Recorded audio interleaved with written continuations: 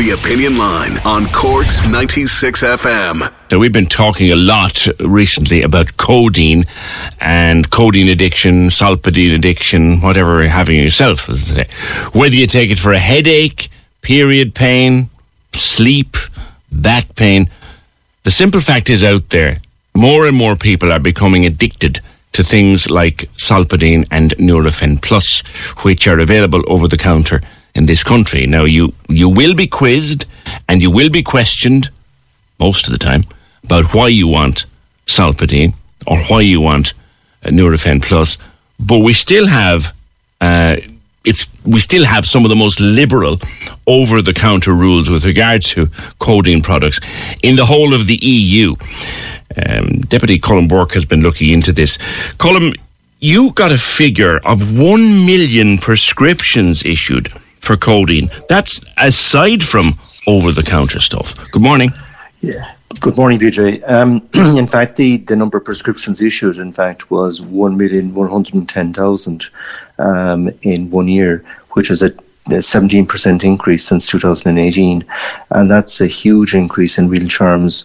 And we need to be, I suppose, a lot of us can easily go on medication and, you can get totally reliant on it. And that's the challenge that we now have. And there is a review being undertaken by the Health Products Regulatory Authority about whether or not codeine then over the counter, should it be by prescription only or should we leave the current situation as is. Now remember, the figures I have is in relation to prescriptions. So that's the record we have. We have no record of what's sold in real terms over the counter or where people buy the medication privately. So if I get a prescription from my doctor and I get that prescription in the chemist, I get a piece of paper with all the details on it. So that's one scheme. Then the drug payment scheme and the long-term illness. So over those three schemes, that's where you got this data from. So you've no idea that's how much is someone just walking up to the counter and asking for a box of Solpadeine. You've no way of checking that. No, we have, I suppose, in the sense of sales of pharmaceutical companies, but that's another lot of work. But in fairness to the HSE, they gave me very detailed figures, and it was a series of questions that we put down that got all of this information together. And I think it's important that we do have a debate and discussion about this, about the best way forward. I mean, medication is about recovery. It's not about becoming dependent, and that's where the challenge now is. And I think it's, the National Drug Strategy it's about reducing harm, supporting recovery. You also did some research and got some figures into people, drug overdose deaths. Are we talking overdoses here from things like Solpadeine? Yeah, it's interesting. I went and checked the figures in the States, and the figures I got in the States is absolutely frightening. We're talking about, legalizing drugs, etc. here, but in overall terms in the States, in 2021, now that's the most recent figures I have, there were 106,000 deaths from drug overdose. But the interesting one was about there was 16,000 deaths from involving prescription opiates or other opiate involvement. That was 16,000 in 2021 alone, and that's overdose now, not from the regular use. But it just goes to show the scale that's there and the reason why we need to be so careful about how we manage prescribing of drugs, but also as regards the care of people who are on and who need medication. And I know a lot of people who are in pain for various medical issues will say they can't survive without it, and I fully understand that, but it's about trying to get solutions at an earlier time, and that's the challenge that we have in the health service. In terms of the buying of the stuff, I made the point there before I brought you on that we would have, and I'm talking about just scanning various countries and their policies, we would seem to have one of the most liberal over-the-counter regimes in the EU, going from the extremes of, I believe in Greece, you can only get codeine in hospital. Not even your GP can give it to you. I think you can only get it in hospital. You can't, it's banned for sale to the public. Spain, you can't get any codeine over the counter. France, you can. but they'll ask you an awful lot of questions. We would seem to have a very liberal regime, even though you get questioned. Is it time to look at prescription only, do you think? Well, I think it is, and that's why the Health Products Regulatory Authority are currently carrying out a review, and they're to report back to the Department of Health. And remember, back in 2012, the European Union carried out its own analysis in respect of prescribing codeine for under 12s, and in fact, it was totally phased out because it was found to be not of, to be harmful in real terms. So codeine for under 12s has now been, not happening now, and I think that's extremely important as well. But even at that stage, and that's gone back over 10 years ago now, we did a review at that stage for under 12s. Now the Health Products Regulatory Authority is looking for it in respect of all age groups, and I think it's extremely important that they would report at an early date, that would report into the Department of Health, and that action would be taken on the basis of the analysis that they carry out. But we certainly seem to think that from these figures that I've now received from the HSE, that there is a concern and that we need to take action on it. Yeah. I was talking to a pharmacist a couple of weeks ago, Laura Dowling, about this exact point, and she said, if you were to make it prescription only in the current regime, you might make matters even worse. Well, I suppose there are checks and balances, but I think, and for instance, I came across, and give you an example of, where it was prescription only, where I had a person who was on so much medication when they ended up inside in hospital, and they were on various types of medication for over 15 years. The medical consultant inside in the hospital decided to take them off all medication that were on. And in fact, they went into withdrawal symptoms while they were in hospital, and the hospital had to start from scratch. So prescription only is not the solution either. It's about getting information out there. It's about we all understanding what are the advantages and what are the disadvantages about being on any kind of medication, and how we need to, I suppose, reduce down rather than increase where we can at all. And I think that's extremely important. And it's just, remember as well, if someone, for instance, in relation to medication, we also need to be so aware of, especially for younger people as well, and that was proved by the analysis done by the European Union back 10 years ago, that some products are not suitable for young people.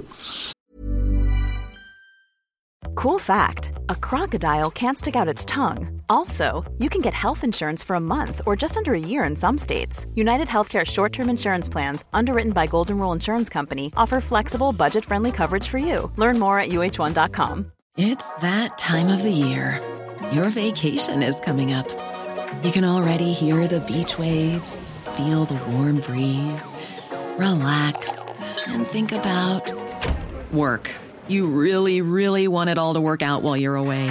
Monday.com gives you and the team that peace of mind. When all work is on one platform and everyone's in sync, things just flow. Wherever you are, tap the banner to go to Monday.com. Hi, I'm Daniel, founder of Pretty Litter. Cats and cat owners deserve better than any old-fashioned litter. That's why I teamed up with scientists and veterinarians to create Pretty Litter. Its innovative crystal formula has superior odor control and weighs up to 80% less than clay litter. Pretty Litter even monitors health by changing colors to help detect early signs of potential illness. It's the world's smartest kitty litter. Go to prettylitter.com and use code ACAST for 20% off your first order and a free cat toy. Terms and conditions apply. See site for details. Do you think these things are brought about, these changes or these modifications in behaviour, Colm? Are they brought about, do you think, through better awareness or through tougher rules?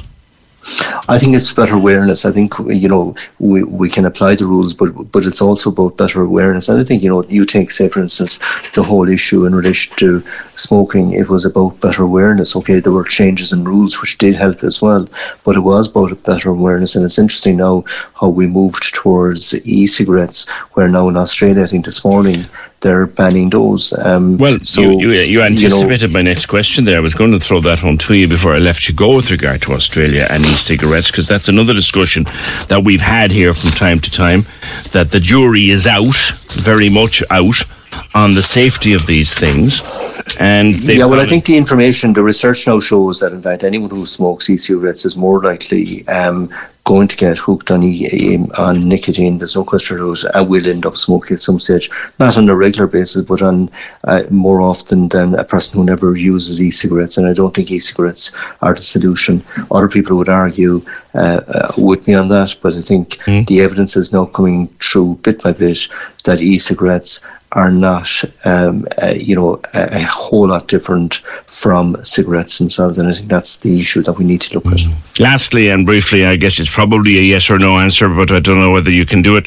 Do you believe, Colin Burke, after the research you've done here, do you believe it's time to make Solpadeine prescription only? And I use that as just one brand. Well, this is a matter for, I'm not an expert in this area. But you've done research, Colin. You have an opinion. I've done research. I think, and you're a health spokesperson for your party, so you surely have an opinion. I prefer. I think basically I would prefer to see what the Health Products Regulatory Authority come back with and see what guidelines they want to put in place, whether it's the guidelines are for the pharmacists, whether they're for the GPs. But you must have a personal feeling on it. No, I think I'd prefer to see the experts give an opinion on this. The information that I've produced clearly shows that there is a huge dependence on opiate medication, and that we need to work towards how can we reduce it, how can we help the people who have various medical conditions as regards reducing the amount of medication that they require, but at the same time making sure that they get the quality of care that they need. But would it hurt so much to say, Colm, on the basis of your research, where you think we need to go, as a personal opinion? As a personal opinion, I believe that in fairness, pharmacists, we can use a lot better in the role of dispensing and in management of drugs. And I think it's important that we give recognition to the work that they are doing. It's an easy matter, and this is not a criticism. GPs are under a lot of pressure as well. And I think it's important about working with both groups in order to getting the best plan forward for people. I think there are certain drugs that we may need to decide that, yes, it's prescription only. There are certain drugs that we may need to put a more reliance on the pharmacist to make a judgment on that matter. All right, leave it there. Thank you, Deputy Colin Burke. 0818 96 96 96. 1 million prescriptions issued for codeine products last year through the various drug schemes. That's how they got that data. God knows how much of it bought over the counter. It is difficult to get a box of Solpadeine in a pharmacy. If you go into it now today, any pharmacy and say, look, can I get a box of Solpadeine? They'll ask you, and they have to ask you, half a dozen questions, why you think that's the only thing that will work for you. And then when they eventually decide to give it to you, they must tell you, look, please don't take that for more than a couple of days because it can be highly addictive. I think for most adults going to the counter of a chemist, that should be enough. It really should be enough. 0818 96 96 96. Your views, welcome. I don't like the idea where everything goes prescription only, because all that happens is looking after your health becomes more expensive. Doesn't it? Because if you need to go to the doctor, you got to pay 50 or 60 quid to the doctor. If you're unless you're on a medical card, you got to pay 50 or 60 quid to the doctor. Then you got to go down to the pharmacist and you got to order the prescription and blah, blah, blah. And before you know it, a couple of tablets for, in my case, a few tablets for my bad back or my neck. The couple of tablets I need to get me through until I can get to see my chiropractor who'll sort me out when the damn thing flares up would involve a trip to the GP and a prescription. So I'd probably end up paying about maybe 70 or 80 quid for a couple of tablets rather than the $12.99 or something that I pay now. Cork's 96 FM.